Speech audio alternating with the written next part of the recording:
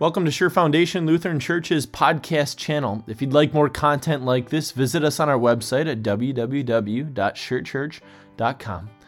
The following sermon was preached on November 21st, 2021 on the basis of John chapter 18, verses 33 to 38.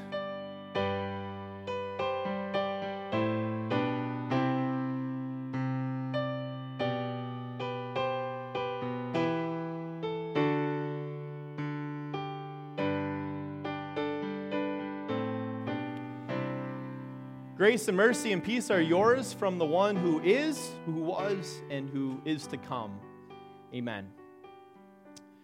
I have no doubt that there have been probably tons of studies to this effect, but there was a study done about 5 years ago that sought to find the answer to how quickly we form impressions of other people.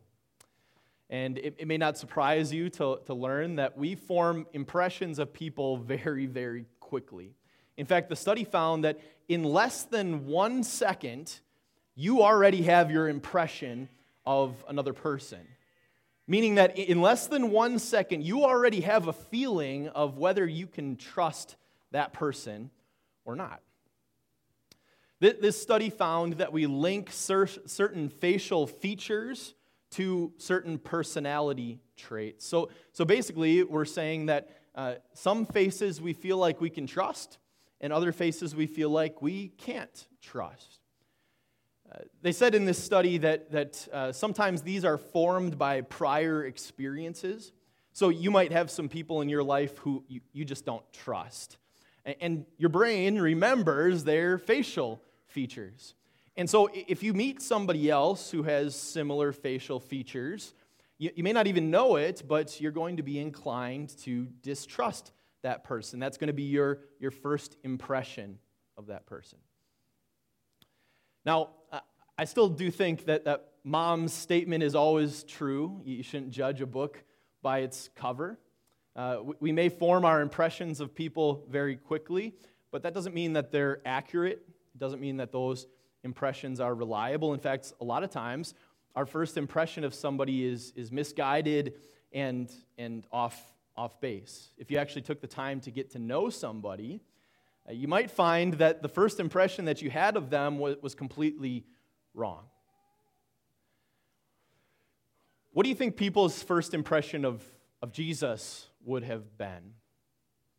I suppose if you were able to go back in time and talk to people at Jesus' day, you would get a varied response from those people. And for our purposes, we don't really have much in Scripture that tells us how Jesus looked, his appearance, things that we might look at to make a first impression. In fact, one of the most descriptive sections that talk about what Jesus looks like actually came from a prophecy from Isaiah 700 years before Jesus was here. Isaiah said this: "He," talking about Jesus, "had no beauty or majesty to attract us to him, nothing in his appearance that we should desire him." So if Isaiah was going to put it pretty succinctly, he would say that Jesus was normal, average, nothing special looking. Jesus looked like any average person, and he certainly did not look like a king, which was perhaps what confused Pilate a little bit. When Pilate sees Jesus, his impression of Jesus is certainly not that of a king. Pilate has seen kings before. He knows what kings look like, and Jesus didn't look like a king, yet people were saying that he was. In this particular section, we're going to Holy Week, the last week of Jesus' work here on earth before he would rise from the dead, spend 40 days on earth, and then ascend into heaven. So in this particular section, Jesus has already been arrested late on Thursday night in the Garden of Gethsemane. He was brought into Jerusalem, and he was put on trial, air quotes around trial, because it wasn't a very legitimate trial. They were bringing trumped-up charges against Jesus in front of the Jewish leaders. And after they had come up with enough charges to bring to to Pilate. They came to Pilate early on Friday morning. And as they entered Pilate's palace, Pilate's first question to them is, "What charges are you bringing against this man?" Now, just before our section for today, the Jews responded to that question by saying, "Would we have brought him to you if he wasn't a criminal?" That's how they answered the question, "What are the charges you're bringing?" So it's not really an answer, right? Pilate asked them what charges, and they said, "Well, we wouldn't bring him here if he wasn't guilty, right?" This is kind of what Pilate's been used to with the Jewish people. And his first impression of the Jewish leaders here is that this is just another silly religious dispute. For Pilate, this is nothing more than a nuisance, an annoyance, and he wants nothing to do with it. So he actually tells the Jewish people, "Just take care of this among yourselves." But the Jewish leaders, they knew the rules. They had the right to administer justice on the basis of their religious laws, but the Jewish leaders had no right to execute anyone. Capital punishment, execution, was the sole right of the Roman government at the time. Only they had the power to grant the execution powers, or only they had the power to carry out that execution on their own, and the Jewish leaders wanted to put Jesus to death. They sought execution there, so they knew that they needed the Roman approval in order to execute Jesus. Once Pilate became aware of that, then things got a little bit more serious. This is a little bit more than just a silly religious dispute if they want to put this guy to death. And so Pilate needs to do a little investigating into these charges that they're bringing against Jesus. And so he takes Jesus from the kind of the courtyard area, and he brings him into the praetorium. It'll show up that way in some Bibles. That's a fancy way just to say Pilate's palace. The Jews don't follow him in, so it's just Pilate and Jesus and maybe just a couple guards that would be there with him. And Pilate begins by asking Jesus a question. He says, "Are you the king of the Jews?" Now, if we're strictly reading John's gospel here, that question might be a little confusing. It might seem like Pilate has a little bit more information than we've been told that he has. Why would he start with that question? Are you the king of the Jews? So far, nobody's brought that up in the book of John. But the Gospel Luke kind of informs us of what's going on here. It clears it up. Luke says that the Jews have actually brought 3 charges against Jesus. And so we saw that they kind of maybe sarcastically said, "Would we have brought him here if he wasn't a criminal?" But there must have been a time there where they were able to bring 3 charges against Jesus in the presence of Pilate, and here were the 3 charges. The first one was they accused Jesus of subverting the Roman government, undermining the Roman government, fighting against, working against, all similar concepts there. The second charge they brought against Jesus was they accused him of encouraging people to not pay taxes to Caesar, and that he himself didn't pay taxes to Caesar. And the third charge was that Jesus claimed to be the Messiah King. That's how it's recorded in Luke, the Messiah King. So as the Jews brought these charges to Pilate, it's pretty obvious from Pilate's response that he didn't really consider or care too much about the first 2 charges. Perhaps Pilate thought, well, if Jesus was this great insurrectionist, then he would have heard about him before this very moment. And if he was any good at it, he definitely would have heard about it before this. If Jesus was encouraging people not to pay taxes to Caesar, then he either would have already been arrested, or again, Pilate probably would have heard of it. But Pilate seems to focus on the third charge. And so he asks him, "Are you the king of the Jews?" And Jesus responds and says, "Is that your own idea, or did others talk to you about me?" What Jesus is asking Pilate here is, what do you mean by using the term king? Which is a good question for us to ask about Jesus as well. If we're going to say Jesus is king, if we're going to celebrate Christ the King Sunday, then what do we mean when we talk about Jesus as king? Well, now's kind of the time in the sermon and in our thought process here that we can make personal applications here about what it means that Jesus is our king. What kind of king is Jesus to you? Have you ever thought about that before?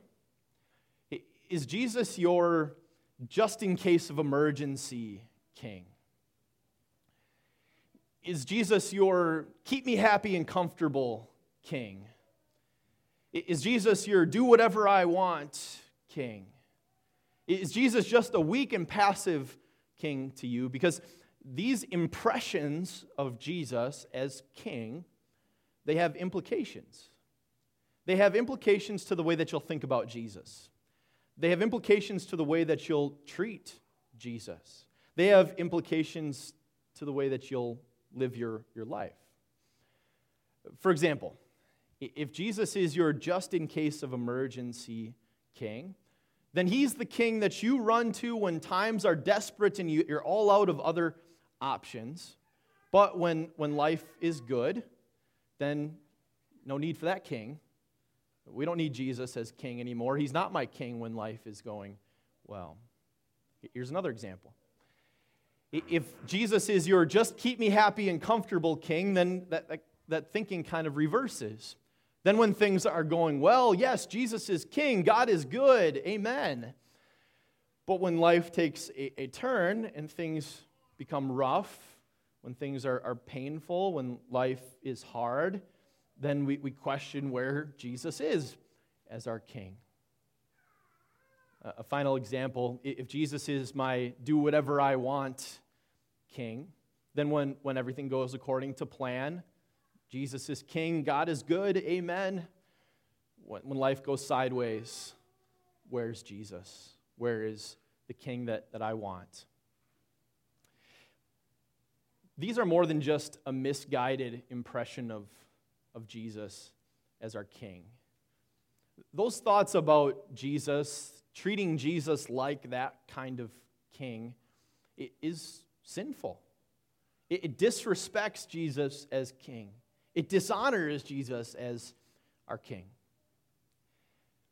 So when Jesus said to Pilate, is that your own idea or are others talking to you about me? What Jesus was asking Pilate is, what do you mean by the term king?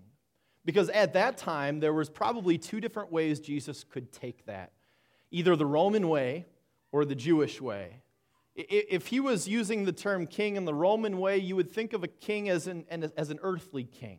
A king who had subjects, who probably had an army, who had a kingdom that had borders, and he ruled over that kingdom. That's one sense of the word king. If you were thinking of king the Jewish way, then you would include the Messiah part there that was included in the Gospel of Luke.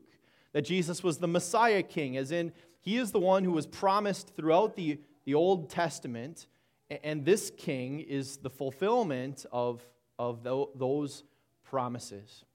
Now, of course, Pilate is a Roman governor, knows very little of the Old Testament, has no real concept of what the Messiah is, and Pilate says as much. He says, "Am I a Jew?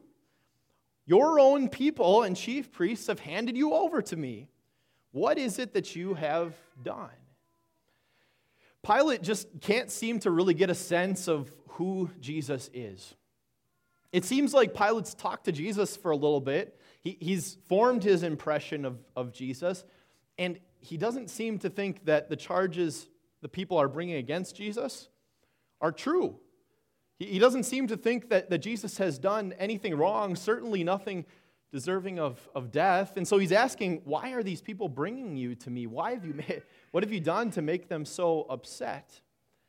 On top of all of that, Pilate looks at Jesus, and Jesus is not wearing kingly clothes. He doesn't look royal or magisterial. He doesn't get the impression that Jesus is a king. There is nothing kingly about him. But then Jesus says, "My kingdom is not of this world. If it were, my servants would fight to prevent my arrest by the Jewish leaders. But now my kingdom is from another place." If Jesus was a king, in this world, then he would have subjects, people who were loyal to him, obedient to him, who would fight to prevent his arrest. That's what he's saying. When the Jewish leaders tried to arrest him, you would have a group of people who would fight to make sure that that didn't happen. But Jesus' kingdom is not an earthly kingdom. His kingdom is a heavenly kingdom. But that's still something Pilate didn't understand, because then he says, "You are a king then." Jesus answers, "You say that I am a king. In fact, the reason I was born and came into the world is to testify to the truth. Everyone on the side of truth listens to me." What Pilate couldn't see, because it's only seen through eyes of faith, is that Jesus is a king. And not just a king, but Jesus is the king. He's the Messiah king. He is the king promised throughout the entire Old Testament to be the Savior of the world and the hope for all mankind. He is a king that is far above and far beyond anything that Pilate could imagine, because he's not an earthly king. He is a heavenly king. He is a heavenly king who didn't come for money or power or legacy. Jesus was born and came into this world for one purpose: to testify to the truth, to testify about himself, because Jesus is the truth. He said as much earlier in the book of John. We're reading from the Gospel of John here. Earlier in John 14, Jesus said, "I am the way, the truth, and the life. No one comes to the Father except through me." Jesus is the truth. The truth that would give himself up as the sacrifice for sin. The truth who would take the wrath of God that was intended for us. Jesus is the truth who would conquer death and in its place give life. Pilate didn't know who Jesus was or what the truth was, but you do. You know Jesus.